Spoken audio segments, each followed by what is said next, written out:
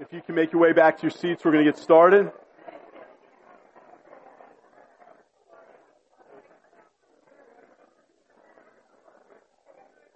And please open up your Bibles to Exodus chapter 14.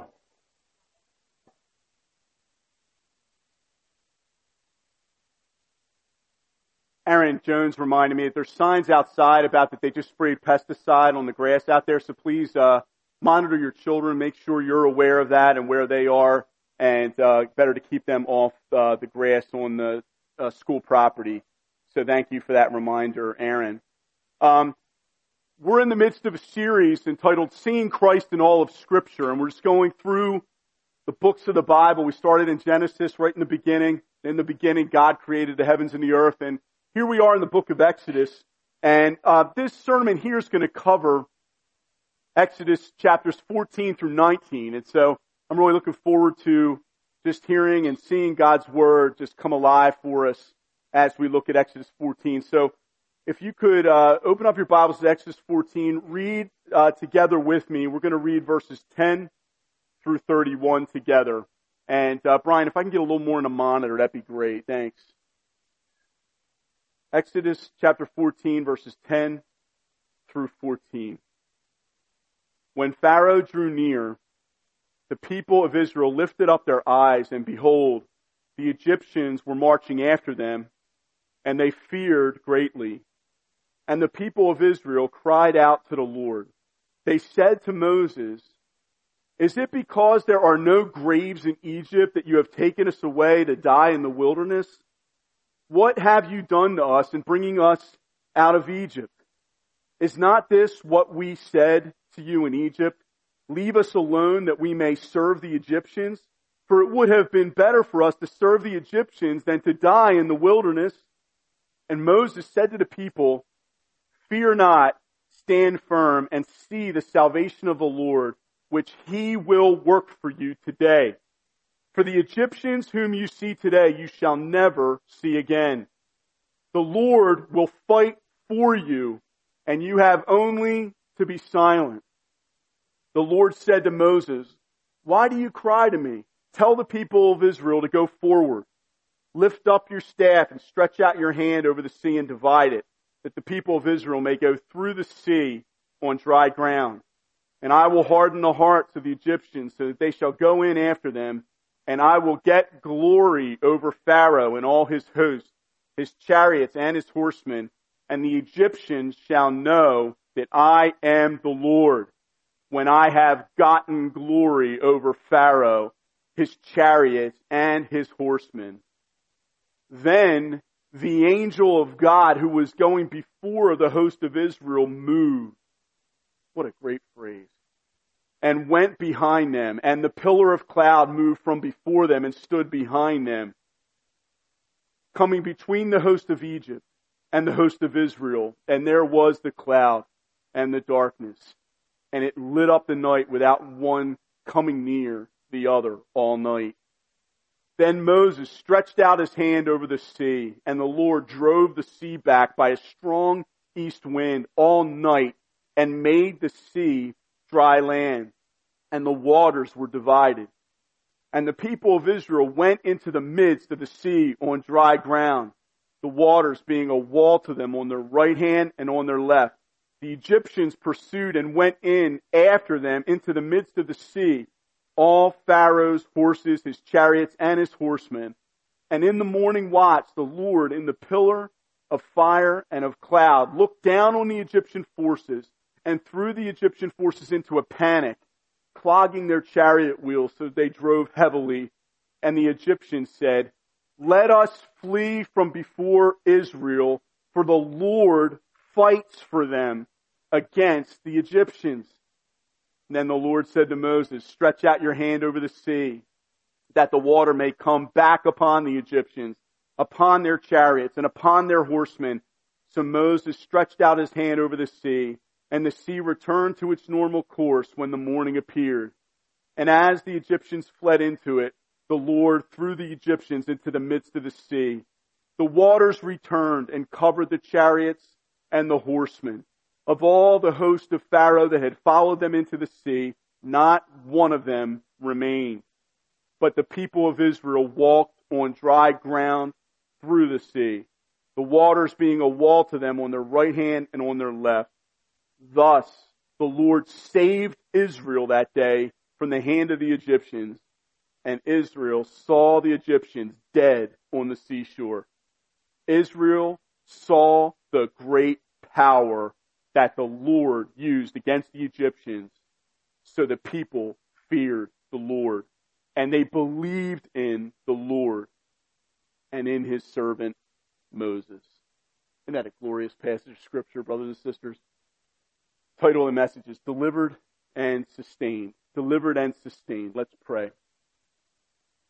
Almighty God, we ask for your power to come upon the preaching of your word into the hearts of all of us this morning. I pray that you would cause the great fear of the Lord to come upon us, and also that we would believe in you, Lord, more strongly, just as the people of Israel did when they saw what you did to Egypt.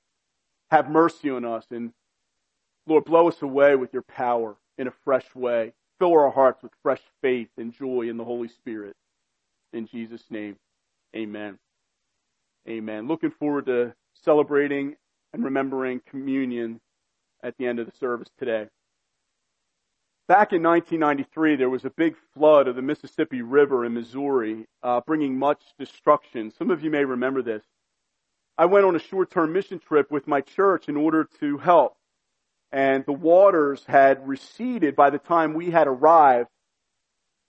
But I remember being in a church in Missouri at night, and after the service was over, there was a story on the news that the church that we were in was featured in this story on the news on television. And the footage covered when the waters were at their very height. It really threatened to destroy the church building that I then was standing in. The church piled up the sandbags very high to prepare and protect the church.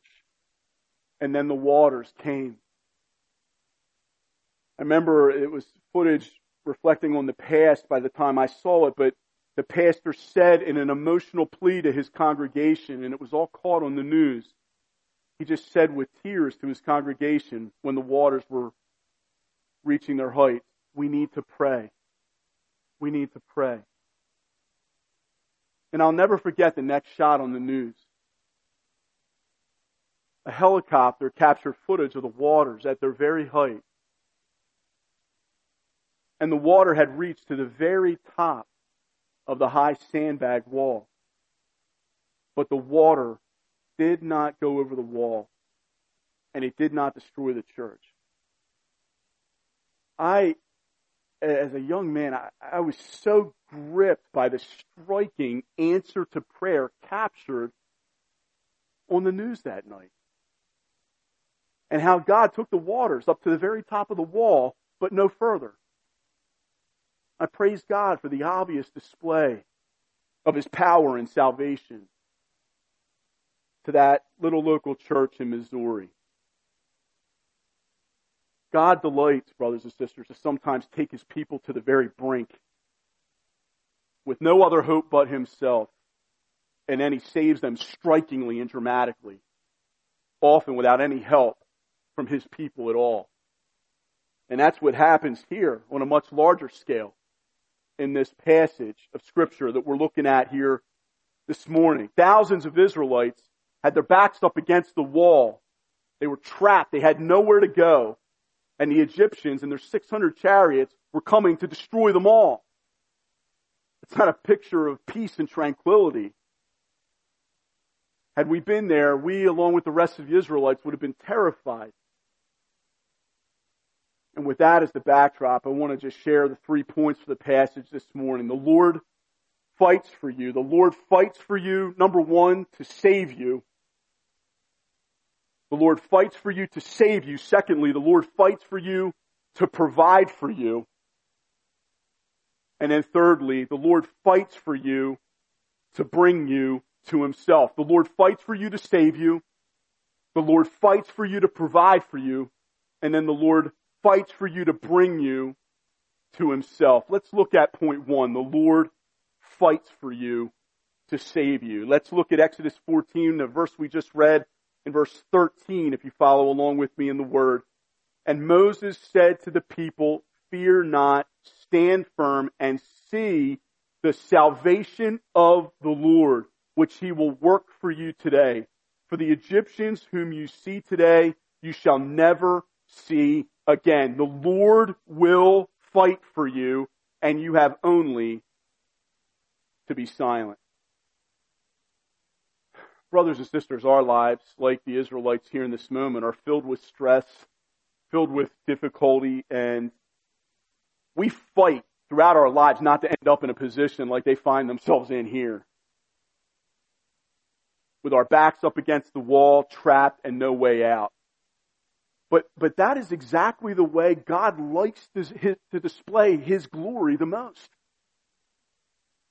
He's doing all this. It's high drama, and He's doing it that He might get glory for Himself in dramatic, striking fashion. And He does this all the way throughout the time in the wilderness. He brings them out from Egypt, but there's just dramatic occurrence after dramatic occurrence of the Lord delivering and fighting for His people. Because what He wants is He wants His people to arrive in the promised land and not be singing Amazing People of Israel, but rather Amazing Grace, Amazing God. God is jealous that He gets the glory for our salvation. He's jealous, so much so that He arranges situations where it's just very clear, not just to us, but to the lost as well, that it is God Himself who fights on our behalf. And this is just an amazing verse here. If you look at verse 25, a little bit further down in Exodus 14, clogging their chariot wheels so that they drove heavily. Here's what the Egyptians said. They said, "Let us flee from before Israel, for the Lord fights for them against the Egyptians." The Lord's fighting for them. The unbelievers themselves are saying God is fighting for them. Now we know from this passage here that the Lord causes a strong east wind all night to drive the waters back. But it's so interesting that these unbelieving Egyptians, they don't look at this dramatic work of salvation by God and say, "Man, it's a little extra windy this evening." They clearly understand what's going on here. The Lord fights for them. And brothers and sisters, this is an important point. God is not bound by the laws of science, even though at times He works within the boundaries of the laws of science. Often you'll see in occasions like this, when you look through biblical history, you'll have biblical historians, they're always trying to find how it's possible that God did some of these miracles, and it's like they have to try to squeeze it within the boundaries of the laws of science, as if somehow the laws of science are on top of God, and God has to act within those boundaries. Now listen, there's times where God does work within the boundaries of the laws of science, but we must remember that God created the laws of science, and He is not subject to them. It may be, in fact, that scientifically we could measure the strong east wind that came all night and see that there was a wall that was divided powerfully there and get our measurables according to the scientific method. And you know what? Praise God if that is the case. It's still a glorious miracle. But brothers and sisters, let us never bind God in this way, because it's so true that the Lord did cause a strong east wind to come up that night. But God, He can do anything. There's nothing impossible with Him. If He wants to, the story could just be part through dry ground, crush Egypt, fire from heaven, miracles that defy the laws of science, and he does that all the time throughout Scripture. And so I just want to just marvel at the power of our awesome God, that he moves in such a way with such power and glory that not just the Israelites, but the Egyptians themselves say, God's fighting for them. The Lord fights for them.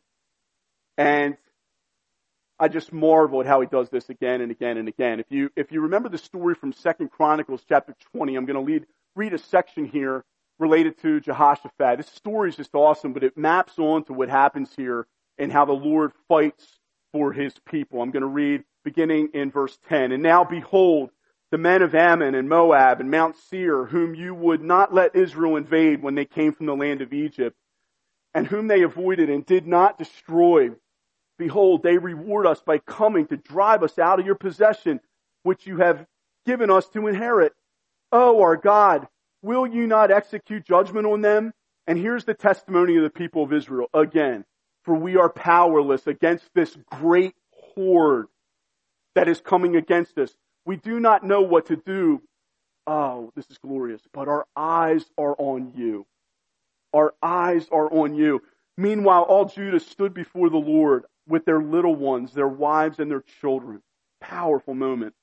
And the Spirit of the Lord came upon Jehaziel, the son of Zechariah, the son of Benaiah, the son of Jael, the son of Mattaniah, the Levite of the sons of Asaph, in the midst of the assembly. And he said, listen, all Judah and inhabitants of Jerusalem and King Jehoshaphat, thus says the Lord to you, do not be afraid and do not be dismayed at this great horde. For the battle is not yours, but God's. The battle is not yours, but God's. In verse 17, the word says, you will not need to fight in this battle. Stand firm. Hold your position. And see the salvation of the Lord on your behalf. O Judah and Jerusalem, do not be afraid and do not be dismayed. Tomorrow go out against them and the Lord will be with you. And it's all they have to do is just show up. You will not need to fight in this battle. And they did not need to fight at all against this great horde that was coming against them. My dear brothers and sisters, I don't know how that's mapping onto your life right now, but I was certainly sensing it was prophetic for us as a church. Listen, you do not need to even fight in this battle. The Lord is fighting for you. Let us show up. Let us stand firm. Let us not be dismayed. Let us not be afraid. Let's go out against them and remember that the Lord will be with you and the Lord will fight for you. He says to the people of Israel, in the face of the Egyptian terror, you have only to be silent. Just be silent and watch me work. God fights for his people. And perhaps you can describe a time or a season of your life where your back had been against the wall and you've been personally, you just experienced God fighting for you. I've got good news for you. Sometimes that happens in dramatic fashion and you just clearly see it. But even right now, in the circumstances that surround your life that don't make sense to you, and you can't even see or trace the hand of God and how he's working, the truth that the Lord is still fighting for you stands. Even when you can't see it. God's fighting for you, even if it's not apparent to you. But he loves to dramatically deliver so that the only response is worship. I read the Song of Moses during the call to worship this morning. Listen, after you watch water come down on top of the Egyptians and not one of them alive afterward, and you realize we went from dead to never more alive. You don't even need a worship team to start worshiping. And Miriam just grabs these tambourines and all the other women, they just start worshiping. I would have loved to have been there. Powerful, powerful moment. God is fighting for you. And our salvation, brothers and sisters, through Jesus Christ is just the same. God does it all. He pays it all. He sheds his blood. He does it all. It's by grace that you are saved through faith, and this is not your own doing. It is the gift of God, not as a result of works. Why? Why? So that no one may boast. God does not want Christians walking around with a strut saying, Amazing CB, but rather singing Amazing Grace. He does not want me singing Amazing CB. He doesn't want you thinking Amazing You. He wants us to say, you know what? Here's what I'm going to boast in. I'm going to boast only in the cross. I'm going to boast in the Lord. Let him who boasts, Scripture says, boast in the Lord, for our God fights for us, and he has triumphed gloriously through his shed blood on the cross. Listen, dropping Egyptians down in 600 chariots, that's like nothing for God to do. What's very, very hard is taking care of our sin problem, and he took care of all of it through his shed blood on the cross, which will be remembered of as we partake of communion in just a few minutes. He took care of our sin problem. He took care of our Satan problem. He took care of our death problem. He got it all done in one blow because this is our God. He overcomes our sin by, as Jason read, becoming sin for us. He overcomes Satan, as it says, and his hordes by triumphing over them gloriously through the cross. And he takes care of our death problem. The punishment and the wages of our sin is death, by raising up his Son to new life and resurrection power, and saying in the train, oh, that's the first fruits of those who have fallen asleep. My children who believe in my Son also will be raised up on that final day when my Son Jesus returns. Oh, brothers and sisters, our salvation through Christ is this testimony as well. And we'll be saying this throughout all of eternity in heaven. The Lord has fought for me. The reason I'm standing here right now is because the Lord has fought for me. God fights for his people, and he has triumphed gloriously. Praise him. Praise him today for his glorious triumph over your sins and for his amazing grace in your life. Point 2. The Lord fights for you to provide for you. The Lord fights for you to save you is point 1. The Lord fights for you to provide for you. Okay, we're saved. We're on the other side of the Red Sea. Pharaoh and his hosts have been cast down. They're destroyed. The worship session is over, and now we're putting one foot in front of the other into the vast wilderness in the dry and weary land. How are you going to make it to the promised land? Well, one day at a time, brothers and sisters. Experiencing God's provision day after day after day. God not only saves his people, but he provides for all of our needs all along our Christian journey. Amen? He provides for the needs of his people just as he did for the Israelites in the wilderness. In Exodus chapter 15, right below the Song of Moses, you see the section, the bitter water made sweet. We see that they just set out from the Red Sea and they went 3 days. And they ran into their first need for provision, which was water. And God met their water needs again and again miraculously.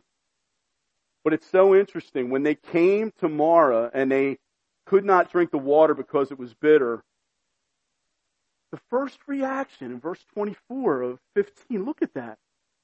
The people grumbled against Moses. Now here's this guy that just actually was used by God to part the Red Sea. It's 3 days later. And they're right on top of him with where he's fallen short in their eyes. The people grumbled against Moses, saying, what shall we drink? And Moses cried to the Lord.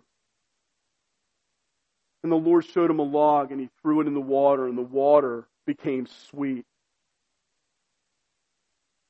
The Lord provided for the people of Israel water. And then in Exodus chapter 16, they get the water. And then in Exodus 16, John, I was laughing in verse 27 of 15. They came to Elim, And it says there that they camped by 12 springs of water and 70 palm trees. I thought of you because I know how much you love palm trees. John Reyes would not have wanted to get up from the camp there in Elim. He would have wanted to stay by the palm trees. And yet God wants to keep taking us on to the promised land. And God, I just love that passage. Exodus 16, okay, we got water, now we need food. And as they start to get hungry, look at verse 2 in chapter 16. The whole congregation of the people of Israel grumbled against Moses and Aaron in the wilderness. And the people of Israel said to them, look at what they say to them. Would that we had died. We are so interesting as God's people, aren't we, brothers and sisters? Like just, it is so, we go from praising God to just a short time later, ready to just throw in the towel. That is just, thank God that the Lord remembers that we are but dust. Would that we had died by the hand of the Lord in the land of Egypt, where we sat by the meat pots and ate bread to the full, for you have brought us out into this wilderness to kill this whole assembly with hunger. This was your motive, Moses and Aaron. This is why you brought us out into the wilderness. You did it to kill us. What? And all of a sudden, Egypt and its meat pots are looking like just this great banqueting table in the promised land to them. And that's so typical of our nature as well. By the way, we're forgetting that we were slaves back in Egypt, by the way. But here, we see once again just how fickle we, even as God's people, can be, and yet how strong and how steadfast the love of God. Verse 7 says, for what are we, Moses said, that you grumble against us? And Moses said, when the Lord gives you in the evening meat to eat. Forget about the bread. We're gonna get you a protein meal here. And in the morning, bread to the full, because the Lord has heard your grumbling, that you grumble against him. What are we? And Moses says this very powerful expression. I think all of us need to drink it deep. Your grumbling is not against us, but against the Lord. We may think that every time we grumble and complain that it's a sin that we commit just horizontally toward other people or toward the circumstances in our life. No, when I grumble and complain, brothers and sisters, what Moses said needs to come home into my heart. I do that against the Lord. In chapter 17, it goes on. Moses says, for what are we that you grumble against us? Verse 7 of chapter 17. And Moses said, when the Lord gives you in the evening meat to eat, and in the morning bread to the full, because the Lord has heard your grumbling that you grumble against him, what are we? Your grumbling is not against us, but against the Lord. So there's just quarreling, there's grumbling, there's infighting and biting and devouring of one another to the point where they almost destroy themselves. And yet, in the face of all of that sin, God provides the provisions nonetheless. He provides water. He provides bread. He provides meat. He provides power over the enemies of God. He provides wisdom from Moses' father-in-law in chapter 18 through Jethro's advice. So God provided not only bread, but meat. And in verse 13 of chapter 16, look at that with me. In the evening, quail came up and covered the camp. And in the morning, dew lay around the camp. And when the dew had gone up, there was on the face of the wilderness a fine flake-like thing, fine as frost on the ground. And then verse 21 of chapter 16, look at that. Morning by morning they gathered it, each as much as he could eat. Hundreds of thousands of people gathering as much as they can eat in a desert. That's God. And it's a miracle. Philippians 4 verse 19, the Word of God says, and my God will supply every need of yours according to his riches and glory in Christ Jesus. Can't all of us in this church say, all I have needed, thy hand hath provided. Great is thy faithfulness, Lord, unto me.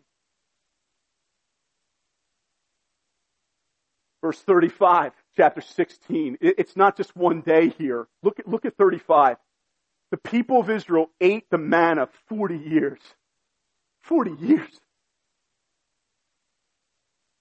Didn't miss a meal. Till they came to a habitable land. They ate the manna till they came to the border of the land of Canaan.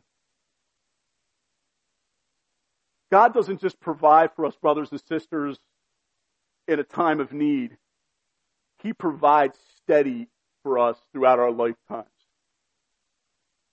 Let that comfort each and every one of you this morning.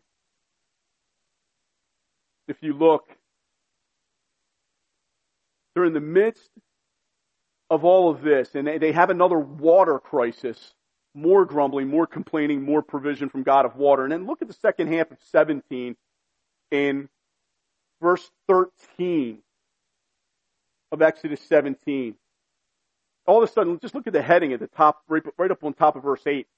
Israel defeats Amalek.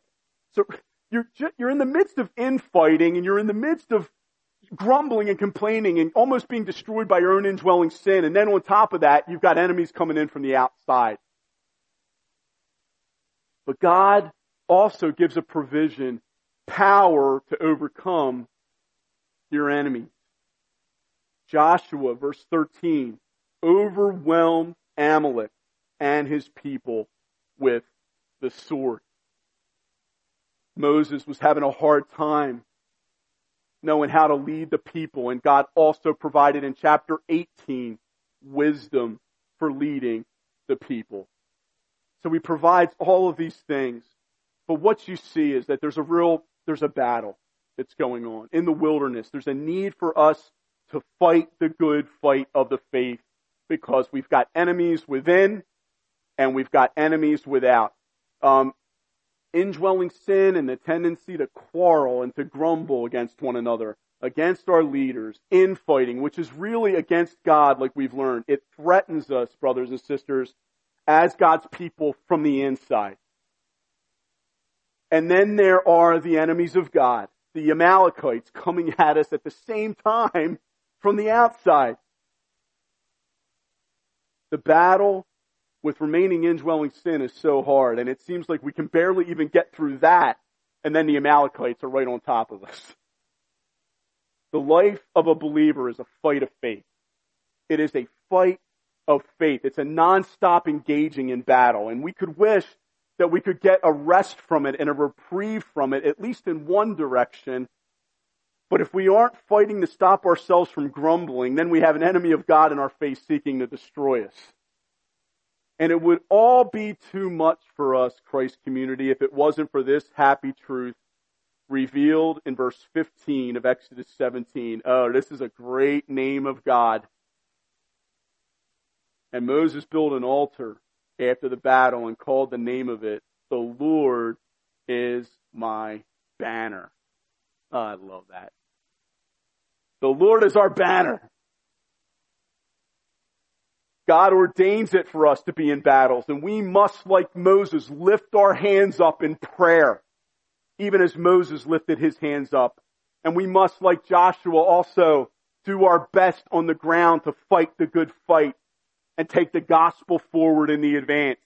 We must pursue fellowship that will also help to keep all of our hands up in the air. And as we see our brothers and sisters fighting to keep their hands up in the air, let us be a local church who, like the individuals side by side with Moses, when Moses began to falter and his arms began to fall, let us come and hold our brother and sisters' arms up so that they might continue on in their spiritual battle and journey. May we take the sword of truth in our hands, and may we lift up our hands in holy prayer and holy fasting, victory prayer, and may we fight no matter how hard the battle is and no matter how bleak the battlefield looks. May God give us grace, Christ community, to fight and to go on fighting, and may we never stop until we arrive safely home into heaven. And when asked where our hope lies, we know that it's not in ourselves, but in this truth. You know what my hope is? Yahweh Nisi. The Lord is our banner! Exclamation point. Lord, we raised our banner up, Psalm 20 says, in the name of the Lord our God. They are brought to their knees and fall, but we rise up and stand firm, Psalm 20 says. He's our flag. He's our standard. It's God. The Lord our God fights for us, and in His name, with the flag of Himself, we hold it high and we fight on. I was moved by the movie and the book, Flags of Our Fathers, where in the Battle of Iwo Jima, the strategic World War II battle in the Pacific, it was only a couple days on Iwo Jima where they were able to raise the American flag on the top of Mount Suribachi. And so everybody thought the battle was over. The banner was raised. But actually what people don't often know about Iwo Jima is that it was another 21 days before they were able to take the rest of the island. But the American soldiers, as they were fighting and spilling their blood and moving inch by inch forward and eradicating the enemy, they could look behind them and see the flag. Yahweh Nisi, the Lord is my banner. Let us look up and remember our God fights for us, and let us fight on remembering He is our banner. He is our flag. He is our shield. With our God we shall do valiantly, the scriptures say. We are not amongst those who are brought to their knees and fall. We rise up. We rise up, brothers and sisters. Let us rise up in the fresh faith of the Lord, and let us press on in our battle and know that our God fights for us. He is our banner. Yahweh Nisi. We raise our banner up in the name of the Lord our God. The third and final point, the Lord fights for you to bring you to Himself. And there I want to look at Exodus chapter 19. If you look there with me, beginning in verse 4, the Word of God says this. This is Israel coming up onto Mount Sinai. And I can't wait to get to Exodus 20 next week and look at the 10 Commandments. And this is going to be awesome. Exodus 19, they're coming right up on the mountain. And the Word of God says in verse 4, you yourselves have seen what I did to the Egyptians. Yeah, that was no joke. And how, look at this phrase, and how I bore you on eagle's wings. What a phrase. Oh, let's just cling to phrases like this in the scriptures. Write them down on cards and put them on your refrigerator. He bears me on eagle's wings, so that I will rise up on wings like eagles, and I will run and not grow weary, and walk and not grow faint. Even though youths grow weary and young men stumble and fall, those who know the Lord shall renew their strength. Let's get some of that in our system, brothers and sisters, as we look and see the enemy pressing his battle into us, and remember that, you know what? The battle is the Lord's. And look at how God is bearing us on eagle's wings and bringing us. I love this phrase. This is like, I bore you on eagle's wings and I brought you to myself. Not just grace to save and not just provision along the way. He who began the good work in you will carry it on to completion. He will bring you, brothers and sisters, safely home to Himself. I couldn't help but think of the image from the movie The Return of the King, where Frodo is in Mordor and he's being carried out of Mordor by the eagles. It's one of my favorite scenes where he is just experiencing for the first time in a very, very long time relief. And there's nothing but fire and destruction below. But he's being carried safely home. Oh, it makes me want to cry. Thinking about how battle is so thick for us as Christians and how hard it can get sometimes, to the point where we feel like we're barely able to be able to make it and carry on. But you are going to be able to make it, because our God has promised that He will bring you, sister. He will bring you, brother, to himself. He began the work. He's going to carry it on to completion. Look at verse 5. Now therefore, if you will indeed obey my voice and keep my covenant, you shall be my treasured possession. Oh, I love that. My treasured possession among all people. That's what he thinks of us. That's what he sees, like Jason prophesied this morning. He sees Jesus. He loves us. We're his treasured possession because we're in Christ. 1 Corinthians 1 verse 8.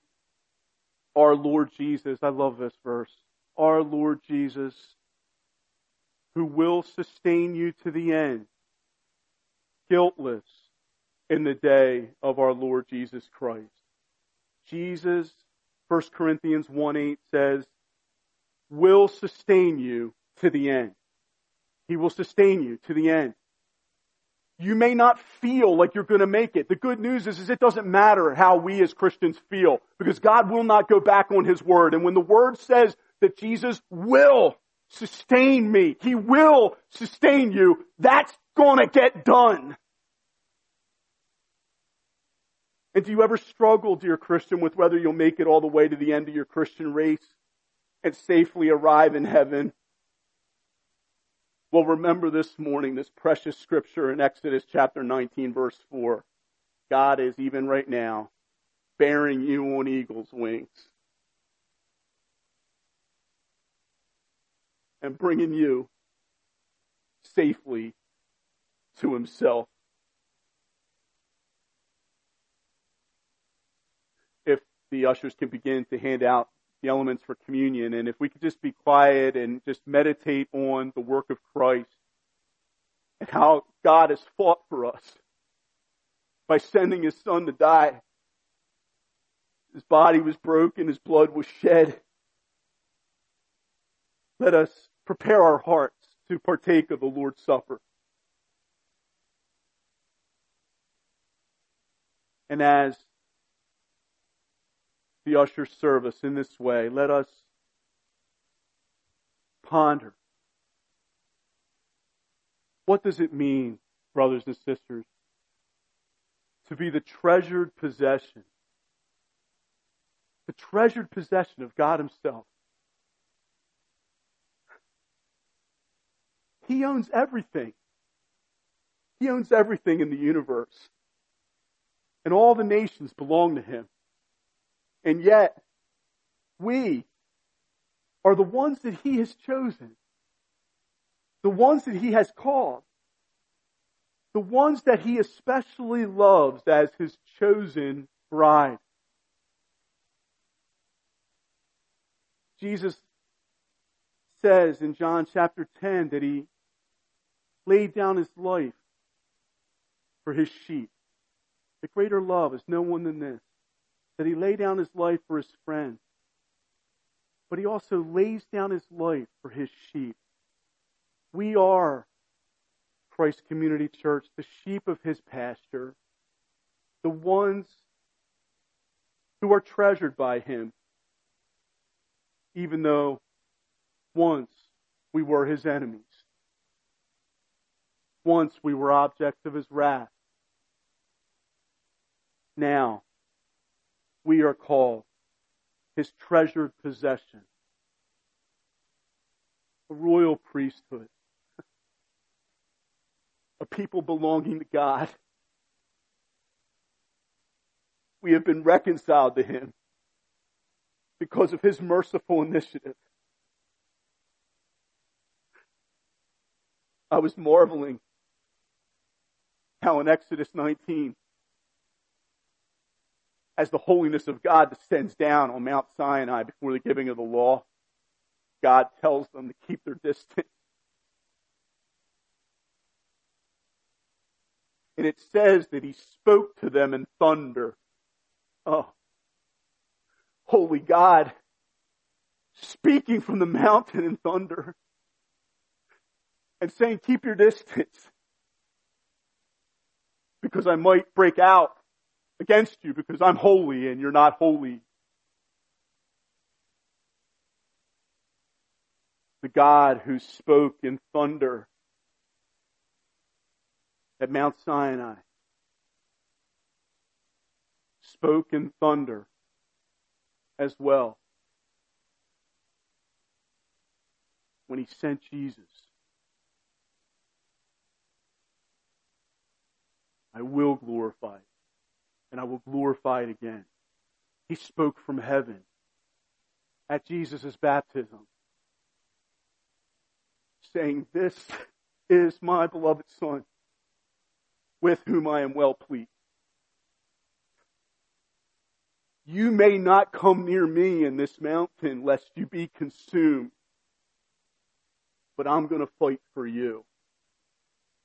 I'm going to send my Son to come down to save you from that which separates us, your sin. I will deal away with your sin by making atonement for it, by sending my Son to shed His blood on the cross, to have His body broken and crushed, so that we could be here this morning, Christ community. Sinners reconciled to Himself by His merciful initiative. Even while we were still sinners, we love this verse. It's our verse, isn't it? Romans 5:8. While we were still sinners, Christ died for us to make us His very own, to make us His treasured possession.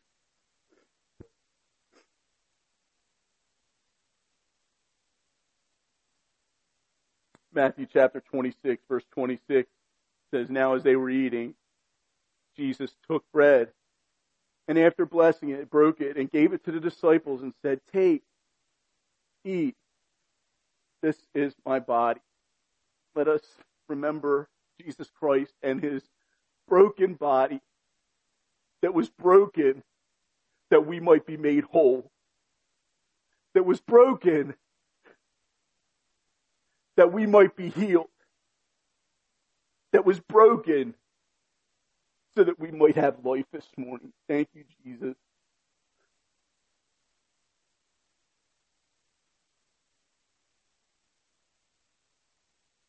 And He took a cup,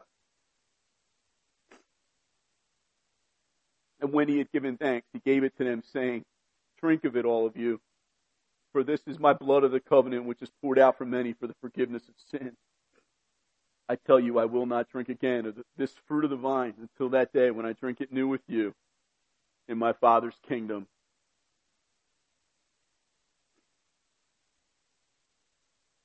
The Lord fights for you, brothers and sisters, to bring you to Himself. You will, beloved, surely make it to that day in the kingdom because of what Jesus did. Trust in Him and believe in Him. And remember His shed blood on the cross for you and for me to satisfy the wrath of God that once stood against us. Thank you, Jesus, for your blood. Remember.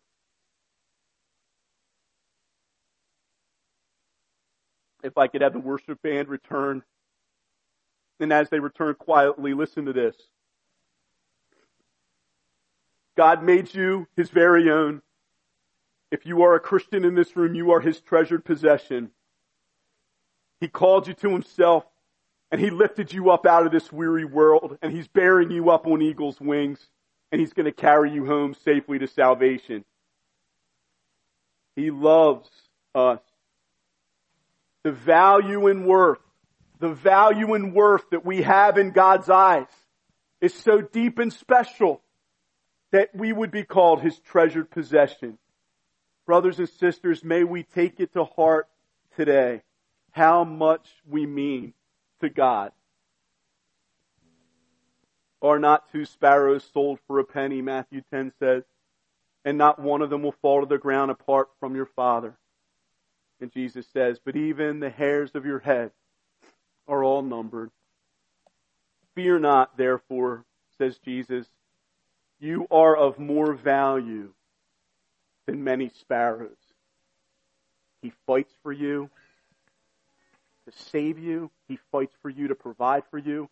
And He fights for you to bring you to Himself. Let's all stand and let us worship Him Psalm 116 says, "What shall I render to the Lord for all His benefits to me? I will lift up the cup of salvation and call on the name of the Lord." Amen. Let us sing praise to our awesome God as we sing Grace and Peace. What a God. What a Savior. Let's pray. Our Lord, our God,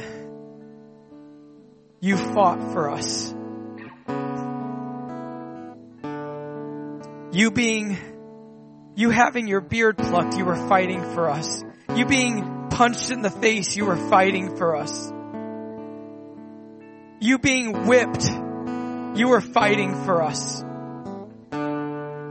You walking up to Calvary with that cross on your back, that was you fighting for us. As the nail went into your left hand, you were fighting for us. As the nail went into the right hand, you were fighting for us. As the crown of thorns was shoved on your head, you were fighting for us. And as the world looked and mocked, as we looked and mocked, as you breathed your last breath, we laughed and said you were defeated, but yet you were victorious. You won the fight.